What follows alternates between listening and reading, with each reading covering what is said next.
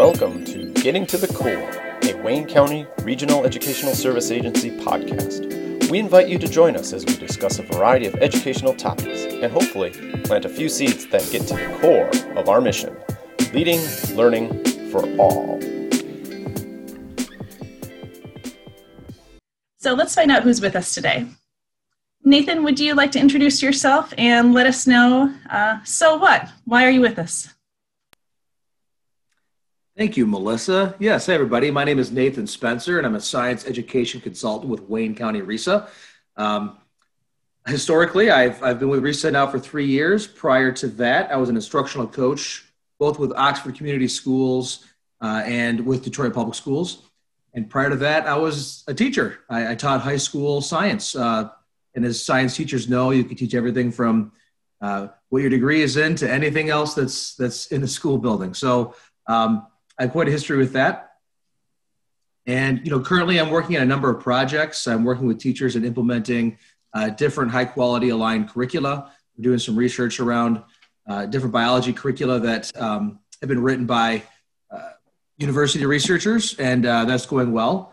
Working specifically with DPSCD, Detroit Public Schools. And that's me in a nutshell. So you've graded a few papers in your life. I've graded a few papers in my life. I've given some feedback to students in my life.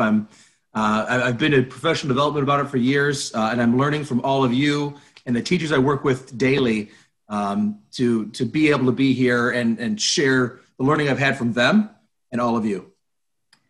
So Ellen, you would say it's probably more than just grading papers. Tell us, who are you and why are you here?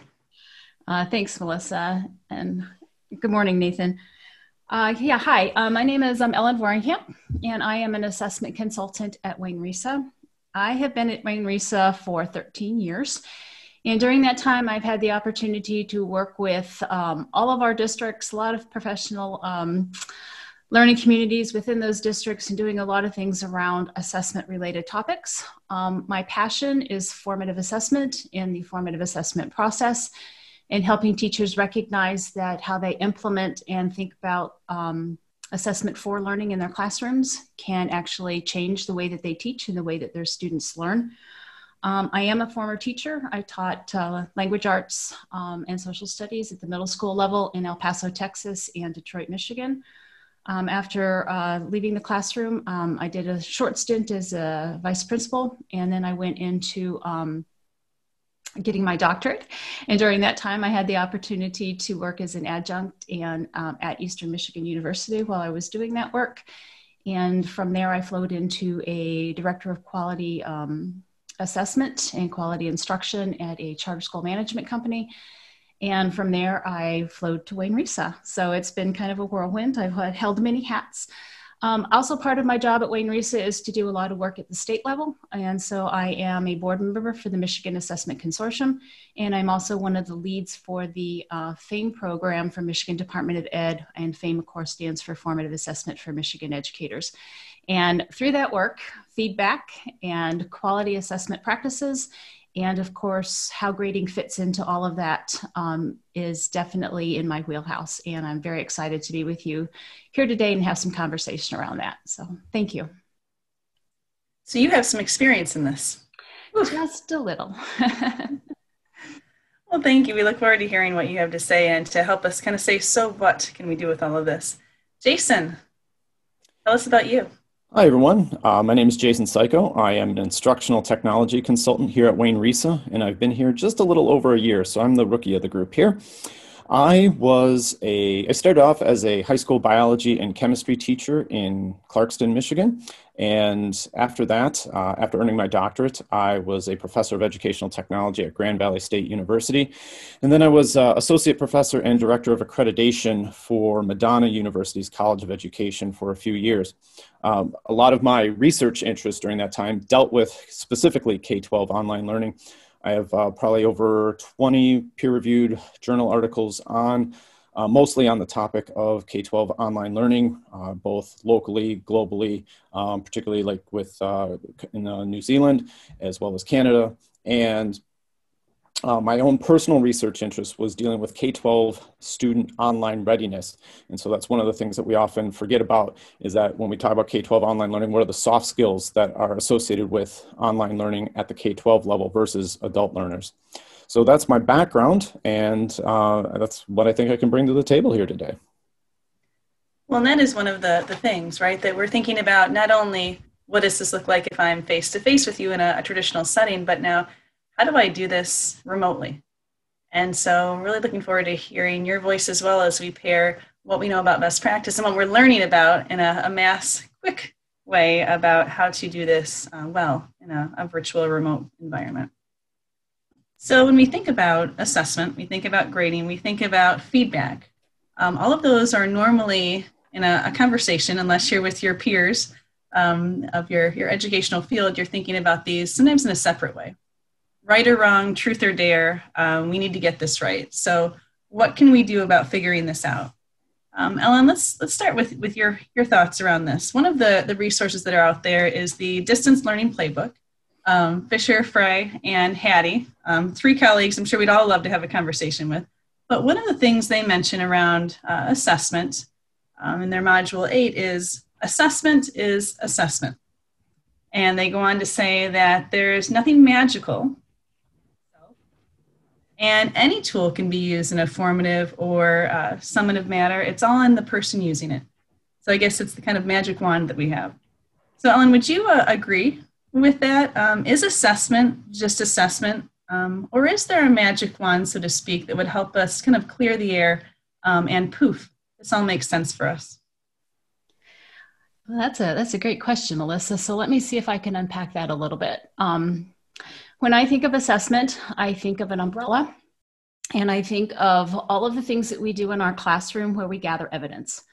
So for me, I like to follow the definition that Rick Stiggins puts out in terms of assessment being a process where we're gathering information around student learning to do something with it. And what we do with it depends on whether or not we're trying to use it in a summative or a formative sense. And yes, to some extent, it depends on the user, but it also depends on the purpose. And we have to be very purposeful and intentional when we start to gather evidence of student learning and call it assessment. What do we want to use it for? If we want to use it to certify student learning and put a grade on it and say that at this point in time, this is what the student knew, then that's more summative in nature, and fine, grade it, call it an assessment of learning, call it summative, whatever the case may be. If, on the other hand, you're gathering that evidence just to figure out where the students are at and thinking about the journey of learning and trying to help them get from where they're at to where they need to be, and you're not going to judge or certify, you're just trying more to nudge, then the purpose is different, right? And the purpose is to give them more information. The purpose is to give them some feedback so that we can feed them forward to where we want them to be. The purpose is to give you information so that you might adjust your teaching so that they can adjust their learning so that we can keep students on that path to where they need to go. I'm a firm believer that we spend a lot of time in our classrooms doing a lot of assessments. You can give the kids a worksheet and you gather that evidence to see what they know around a particular topic. You do a project, that's assessment. You do a quick quiz, that's a type of an assessment. But again, being very purposeful and intentional about why you're collecting it is where I think the formative piece comes in and where we would want to give the feedback. So yes, I agree with Hattie and Fisher and Fry that assessment is just assessment, but I think there's some planning that goes into it, and that purposefulness, I can't say that word enough probably, and that intentionality have to be foremost in a teacher's mind when they're thinking about how they're going to be using the evidence that they're collecting from that assessment. So collecting evidence, science perhaps comes to mind. We're thinking about evidence, we're thinking about purpose. Nathan, how would you follow up with what Ellen has shared? When we think about our field of science, and you mentioned in the beginning, perhaps a content area that isn't always the first in line.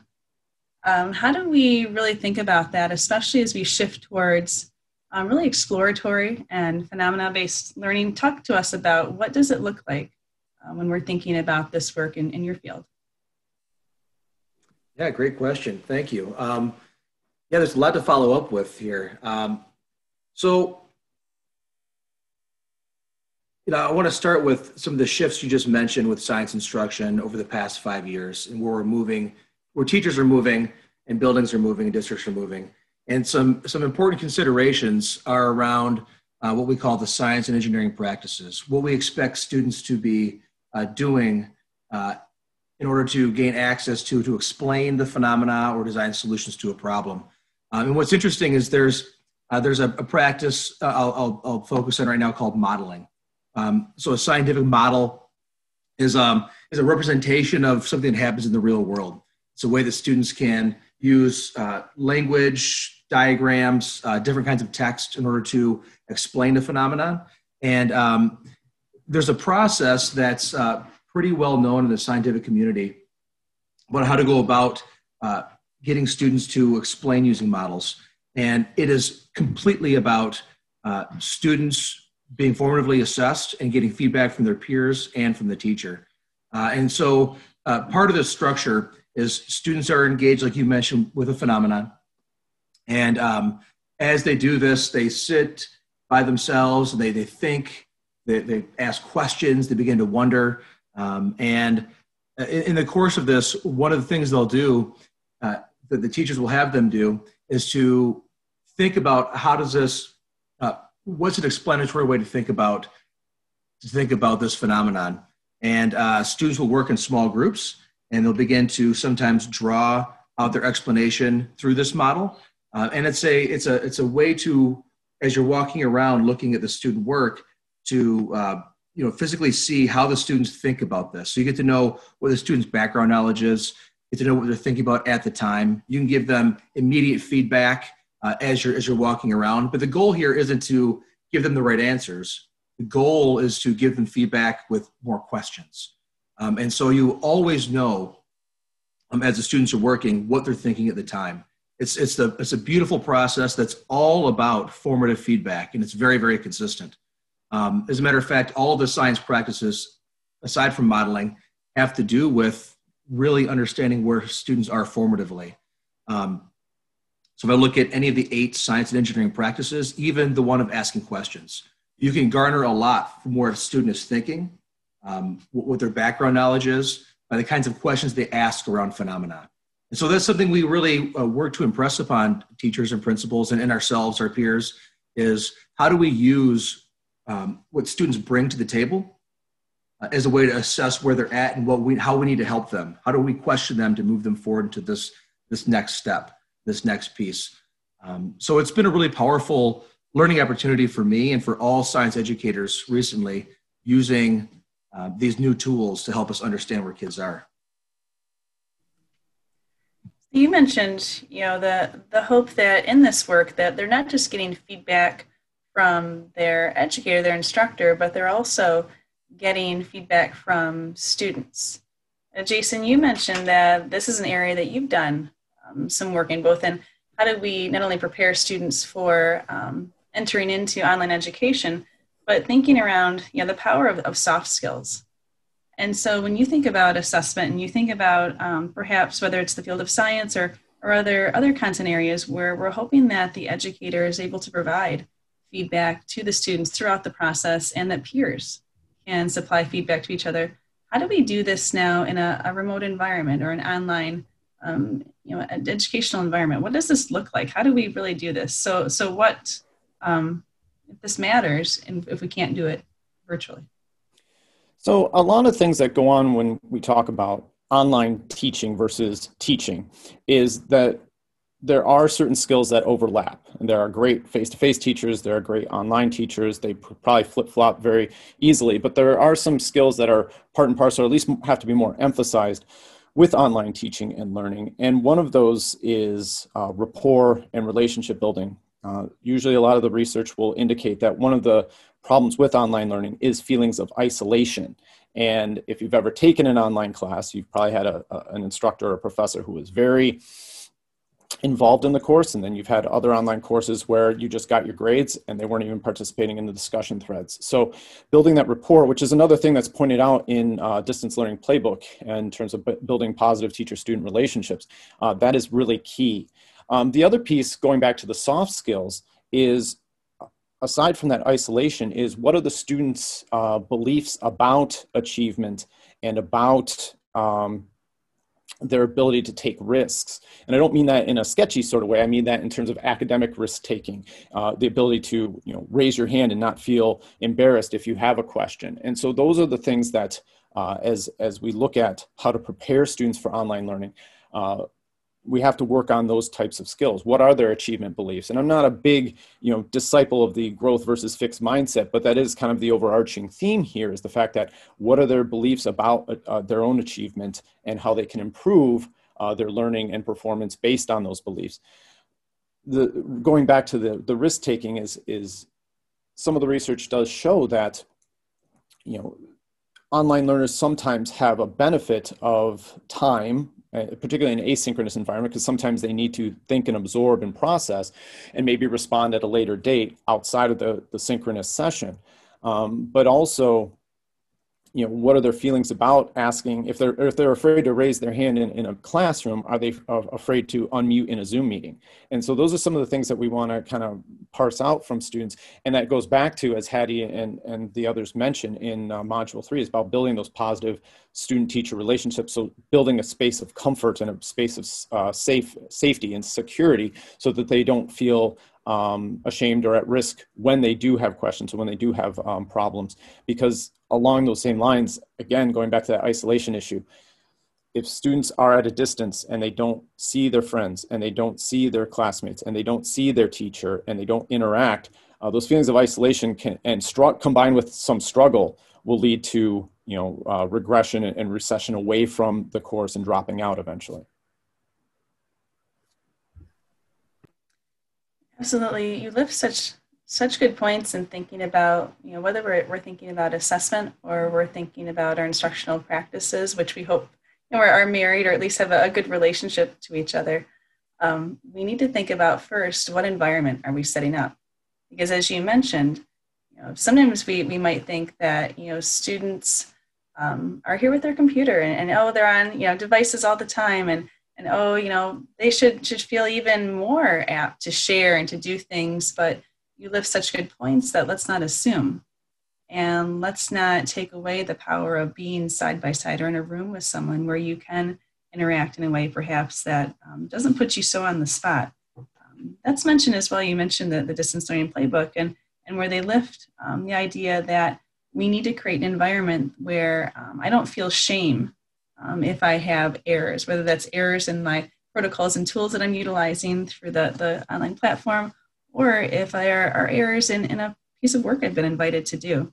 And so when we think about assessment and we think about the importance of the whole child and being aware of the social emotional links and influences to the feedback that we give, what type of feedback would we hope, if this is my daughter or son, that my teacher is receiving or giving to my student as they're interacting online, or maybe perhaps they're face-to-face, but what are we hoping feedback looks like? Is it the old school, I have my red pen and I'm showing you what you've done wrong in order for you to correct? Or should it look and feel like something different in order to build that safe environment where we're doing more nudging, as Ellen said in the beginning, and less judging? I'll open it up to anyone who wants to respond. What can we do so that more kids are sharing and putting out what they think and know, as opposed to holding it in? Can I give this one a start, and then Nathan, maybe you can follow up, and Jason?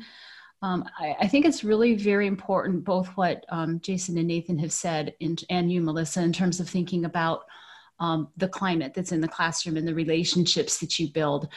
Nobody's going to take feedback from somebody that they don't trust or that they don't respect. When you think about your own experiences and the feedback that you've received, and you can think back at a time where the feedback that you were given really helped you grow and really become more proficient in whatever it is that you were doing, that's the kind of feedback that we need to give to our students. Typically, we like to think that feedback is descriptive. This is what you're doing in relation to where you need to be.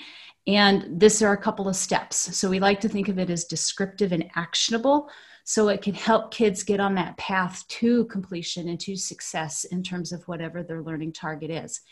If we as teachers can model this for our students and then they can start to do it for themselves, and then they can start to do it for one another through that peer process, can be very, very impactful.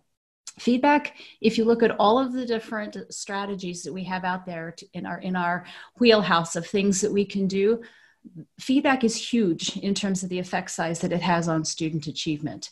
And when you think about formative assessment and the process of formative assessment is in and of itself a feedback loop, right? So it's just so tightly embedded with the assessment process. One last thing I would like to say is that when we think about feedback, we don't want to always think about feedback in relation to the task and to the outcome of the task. Feedback that we can give kids in terms of the processes that they're using to engage in the task can be very powerful too. And feedback that we can give the students around how they're self-regulating and the behaviors that they're engaged in, and if they're doing things in a timely fashion and if they're organized and things like that, can also be very impactful. So feedback can take many forms. It can be written, it can be oral, it can be questions like Nathan was talking about, it can be observations like Jason was mentioning. I mean, it's just this gamut.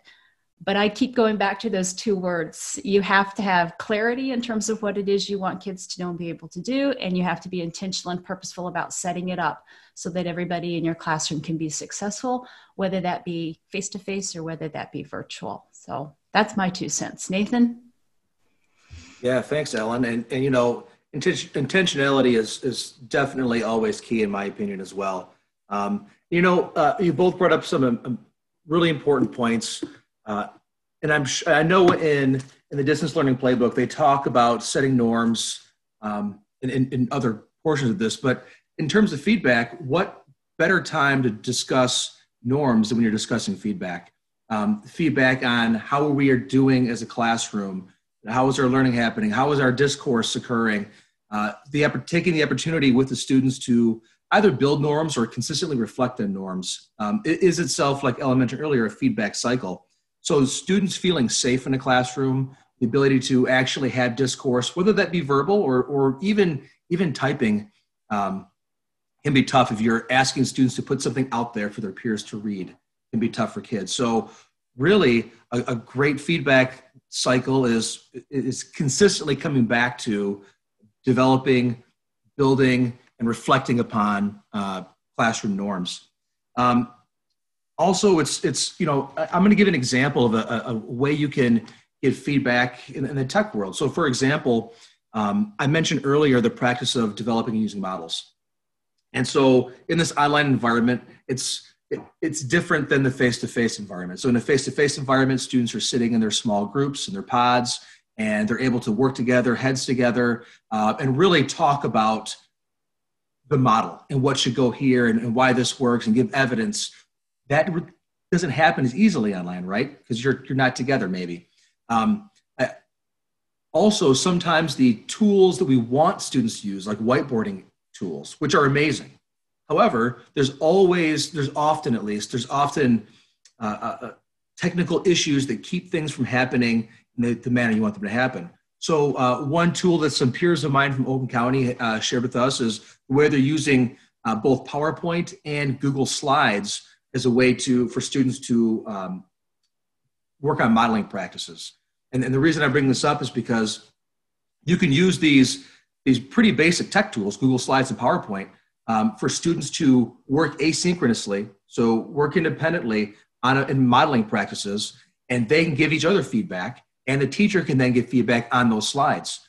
And it's really important that as we ask students to give feedback to their peers, that we give them the tools that allow them to give appropriate feedback and powerful feedback. Because feedback shouldn't be vague. I like the way you colored that, right? And you have to make sure that they understand that our norms are always in place. So you want to scaffold students' ability to give feedback back on anything. So not just in modeling and science, but in mathematics and in English language arts and social studies. You have to make sure the students have the tools necessary. So giving them things such as question stems or sentence starters are really powerful ways to allow students to give each other feedback.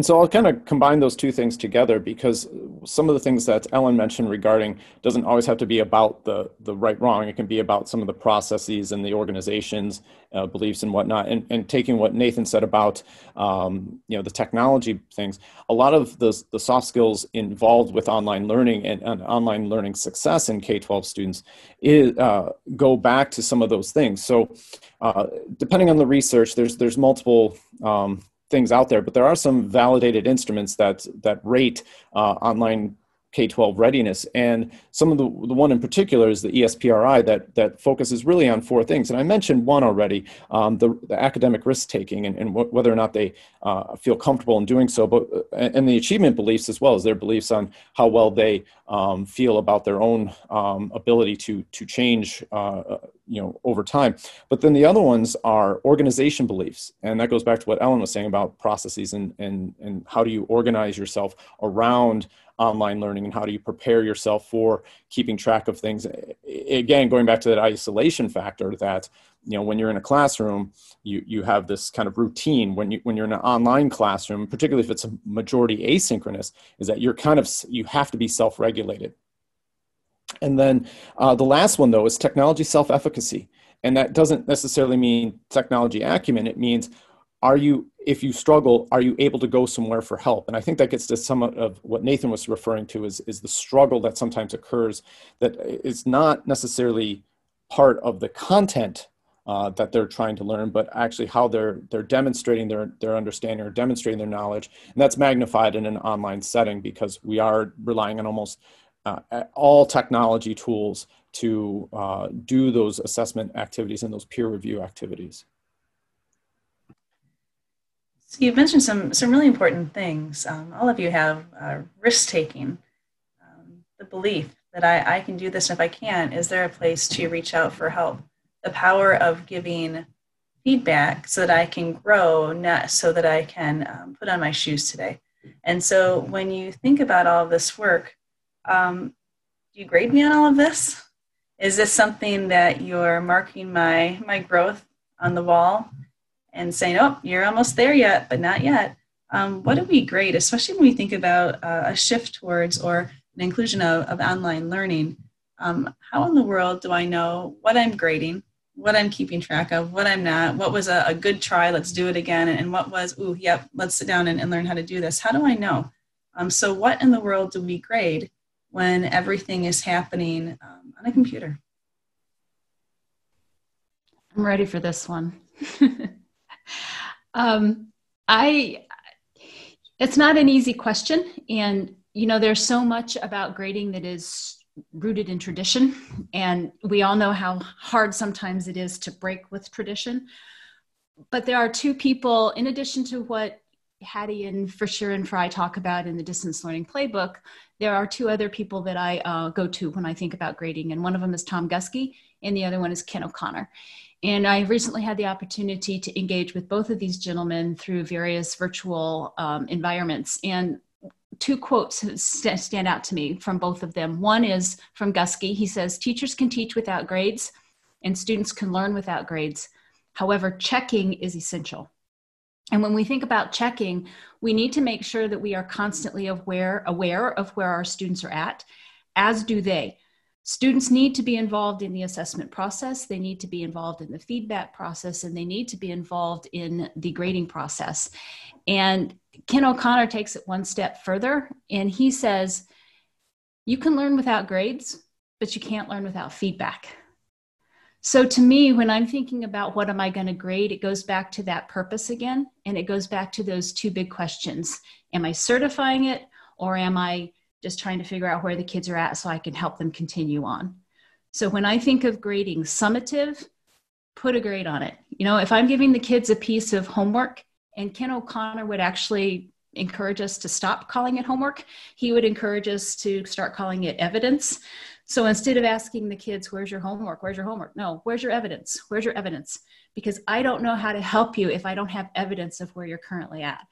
So if I'm collecting evidence and it's at the point in time where it's done, it's over, I don't expect the kids to learn anything more about it, put a grade on it, put it in your grade book, move on. But if it's the first time I've introduced something to the students and I just want to see if they understand it and if they can practice, and if that's probably more formative. And in that case, I might not put a grade on it. I would hope you wouldn't put a grade on it. And you might say, this child needs some feedback. So let's have some conversation. Let's have a dialogue with that child. Let's let them get with their peers and have some conversation around the norms that Nathan has talked about. And let's create a process where they can actually learn from that practice and not be judged and told after one attempt that you're not good at it. So don't try anymore. And so really you're lifting perhaps a shift for educators as well, or for leaders who might have a norm or expectation right now that we have so many grades in the grade book. Yes, thank you. Yeah, and for parents, what do you mean I'm not getting that spelling test home every week? Or what do you mean your teacher isn't grading this? That's a big shift for everybody. That's that tradition that we have to sort of break through. You can do it, but you have to give parents and students and teachers the why. Why, if we do things differently, will it be better for the students? And sometimes we don't take the time to do that. Absolutely. And what's the evidence that the way we've been doing it is working? And can I add in, Melissa? That was well said, Ellen. And I'd put in a couple more things and add on to what Ellen was just saying by saying that it might also look different depending on the content area you're in. Right? So feedback may look a bit different. Some of the tools and strategies for giving feedback may be the same, but the way it's done might look different. And I really like the idea of really talking about how there's a teacher shift and a leadership shift when it comes to thinking about assessment. And so there still needs to be something that parents see and that students see and that principals can see and that teachers can always help students reflect on. And so really thinking about in your content area, and of course I speak for science here, what is it evidence that you're constantly giving students feedback on that you can show to parents? So I'll go back, since there's already a modeling theme that I've thrown out here, I'll go back to the modeling piece. These things can be, if they're done online, can be shared with parents so they can see and view their students' thinking, what the students have thought and done individually and with their peers. And I think that's a pretty powerful indicator of what they're doing in the classroom. The principals can see that as well. We can use technology tools to help lift all these things out. As a matter of fact, if I think about one of the experiences I've had with the distance learning playbook, is that throughout this book, they have small QR codes, and those QR codes, you use your phone with your little QR reader and a video pops up. There's no reason that same technology can't be used to share with parents so they can use their QR codes on their phones and they can see the student's work, or a video of the student talking about what they're learning or their explanatory process, or a video of the teacher giving the students feedback, right? So the students can use the teachers can use the same thing for student feedback. So instead of it being, oh, good job, if you're going to give some real feedback to kids on work they're doing, you can record yourself via phone or via computer and ensure that students have the chance to come back to that piece of feedback as long as they need to come back to that piece of feedback. So it's not a one and done. And it's a little more personal than written feedback as well. So there's lots of ways to do this, but it's really important that we do think as a community about how assessment has to change in the classrooms. It's going to be really difficult in science moving forward. If we're really trying to, if I think about competency-based or standards-based grading, it's going to be really difficult to move in this direction, which is a fantastic direction, if we're still devoted to the A, B, C, D thinking. So in science, we need to consistently think about what is the evidence they're showing us that's explanatory. And it's very difficult to get explanatory evidence when you're thinking about a multiple choice test. And so there's so much to talk about with this. And it all starts for science teachers when we really start thinking about what is the curricular resource we're using and how are they getting students to express themselves in their learning. So there's a lot out there that we at RISA can help you with. And I would add that there's, this does provide an opportunity. I'm not a big proponent of, oh, this is a crisis and this is the ultimate time to transform education. I'm not a big buyer into that, but there are some insights that we can gain from this. As Nathan mentioned, a multiple choice test is probably not the best way to assess explanatory, competencies. And on the other hand, one of the things we're seeing with online environment that we're in now is a lot of people are concerned about cheating. Well, in online testing, if you're doing a multiple choice test, there are ways, not going to talk about them here, how you can cheat on an online multiple choice test. It doesn't take a whole lot of genius to figure out you have multiple tabs open, another computer, and so on, or texting your friend during that time. But it's very hard to cheat on explanatory competencies, because it's just you and whoever you're recording with, and so on and so forth. So Nathan's very correct in saying that there's a lot of tools here for recording, getting that verbal feedback, that audio feedback, that video feedback. The nice thing about the technology in the sense that we have this way to capture it, not only that, but archive it and curate it. We do have this storage procedure in learning management systems, in Google Classroom, in Google Drive, and so on and so forth, to where all this stuff is housed, and then you can revisit it chronologically to see progress. And so there's some perks here with this online environment that we're currently in that I think can help us address that shift. And if we can point those things out during this time, that would be a shift, no pun intended, in the right direction.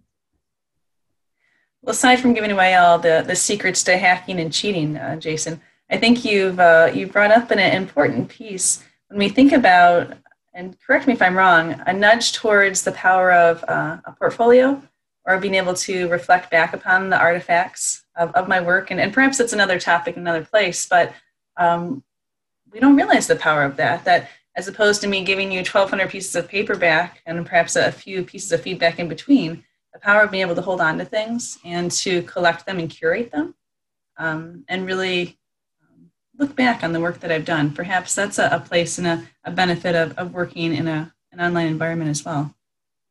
So when you were thinking about the advice you've given, the researchers and expertise you've shared, imagine tomorrow. I've listened to this podcast. You've inspired me. You've given me some food for thought. Walk and talk with me down the hall. I'm a teacher. I'm a principal. I'm that and a mom or dad. Walk and talk with me. What's something that you hope I'm walking away with, so that after you go down your hallway and I go down mine, I feel empowered to continue the conversation, whether it be with a group of peers, fellow colleagues. I feel inspired and empowered to have a conversation with my leader, so that we can really start thinking or rethinking what we're doing with feedback, assessment, grading. Maybe it's too much, maybe it's too little. Walk and talk with me. What is that last piece of advice you would give me, and who are you talking to when you're walking and talking? Well, that's a really good question. And so from my perspective, I think the conversation, in some parts of the conversation, are going to be the same for a teacher as they are for the principal, as they are for district leadership. But at the same time, I'm going to wrap my arm around principals a little bit differently than I would a teacher. So for example, a teacher really needs to think about their curricular resource, what this is going to look like as they're moving through the day and through the weeks and through the year with their students. How do I do this? How do I give this feedback? How do I go about grading this? What does it look like as I'm sharing with parents?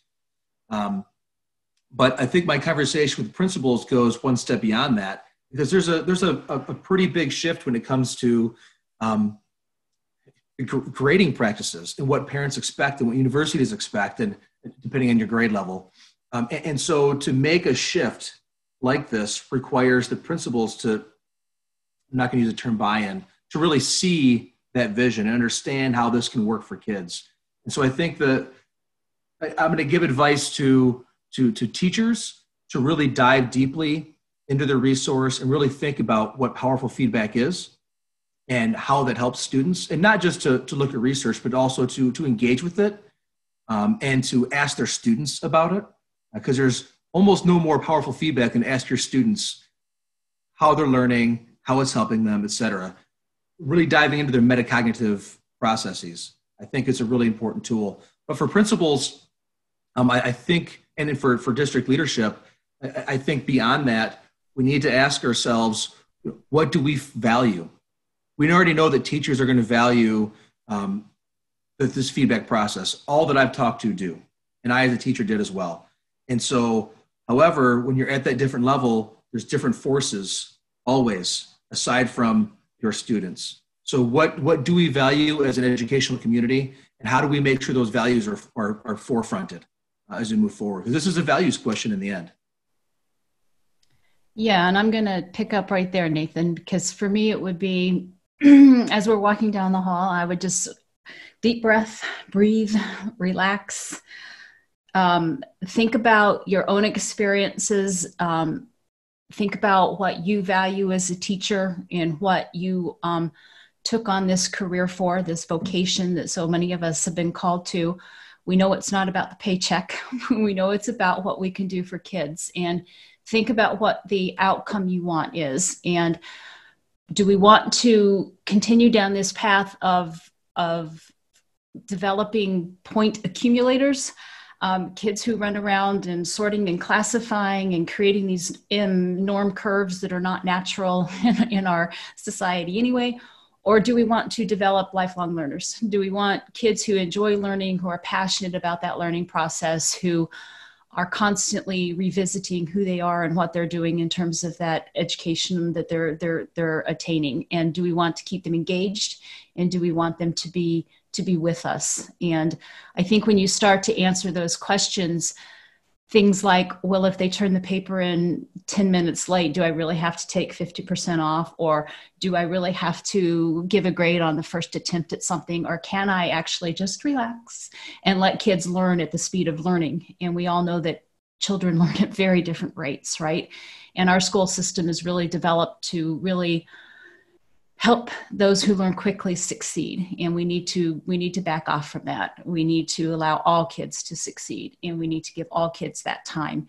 And feedback is a way of doing that, and rethinking the way that we assess and the way that we grade can be very powerful in that for us. So relax, breathe, like Nathan said, do some research, and let's just slow down to the speed of learning, if that makes sense. And I would kind of add to that in terms of slowing down to the speed of what we can reasonably expect for change. A lot of the things that we've heard about in terms of making these shifts, they're cultural shifts, and those cultural shifts take a lot longer than a PD session on a Wednesday afternoon. So you have to play the long game here. For the teachers, again, as my other two colleagues have mentioned, start diving in, start trying to relax, but at the same time realizing a lot of teachers are overwhelmed right now, and so maybe that's problematic. But it's also an opportunity to kind of bring up that one quote: insanity is doing the same thing over and over again and expecting different results. So maybe this is the time we have to pause and say, I have to do something different for my own survival. And then for the administrators, Nathan avoided the term buy-in. I would use the term capacity building. And so in their future planning, in their future hiring, and the questions that they ask the candidates they're bringing in for open positions, thoughts about those shifts and thoughts about their philosophies regarding education, and actually having the evidence. I think everyone has a teaching philosophy statement, and I think pretty sure everyone says they're a social constructivist and a lifelong learner. And so let's kind of ask a little bit more about where's the evidence there to demonstrate that as a mechanism for building capacity within their staff. So when we think about the time we've shared together, in many instances, the three of you have done a beautiful job of answering in different avenues, so what? And we might come back to some of the things that you've lifted as we walk away and go our separate avenues and hallways and internet connections. Perhaps we'll think about this. We'll think about so what? So what do we value? We'll think about, so what's my purpose for doing this? Whether it's supplying feedback, it's assessing, it's grading. I hope that our listeners have taken some nuggets of what you've shared and really are starting to ask themselves, so what is my evidence? What is the evidence this needs to be done? What is the evidence that this will matter to children? And they'll consider, so what drove me here? Ellen lifted that idea of what drove you to become an educator? What drove you to become a building principal, a district leader? What are your drivers?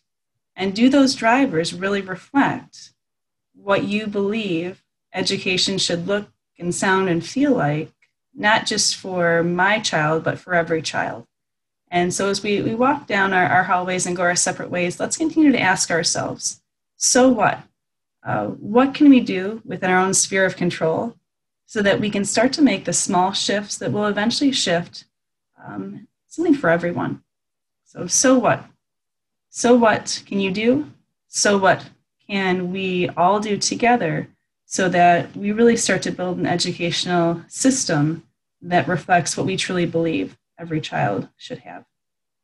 Thank you so much for joining us today, and we look forward to the next time we can come together and ask that age-old question, so what? And get to the point of what we have been given and blessed with throughout the field of education.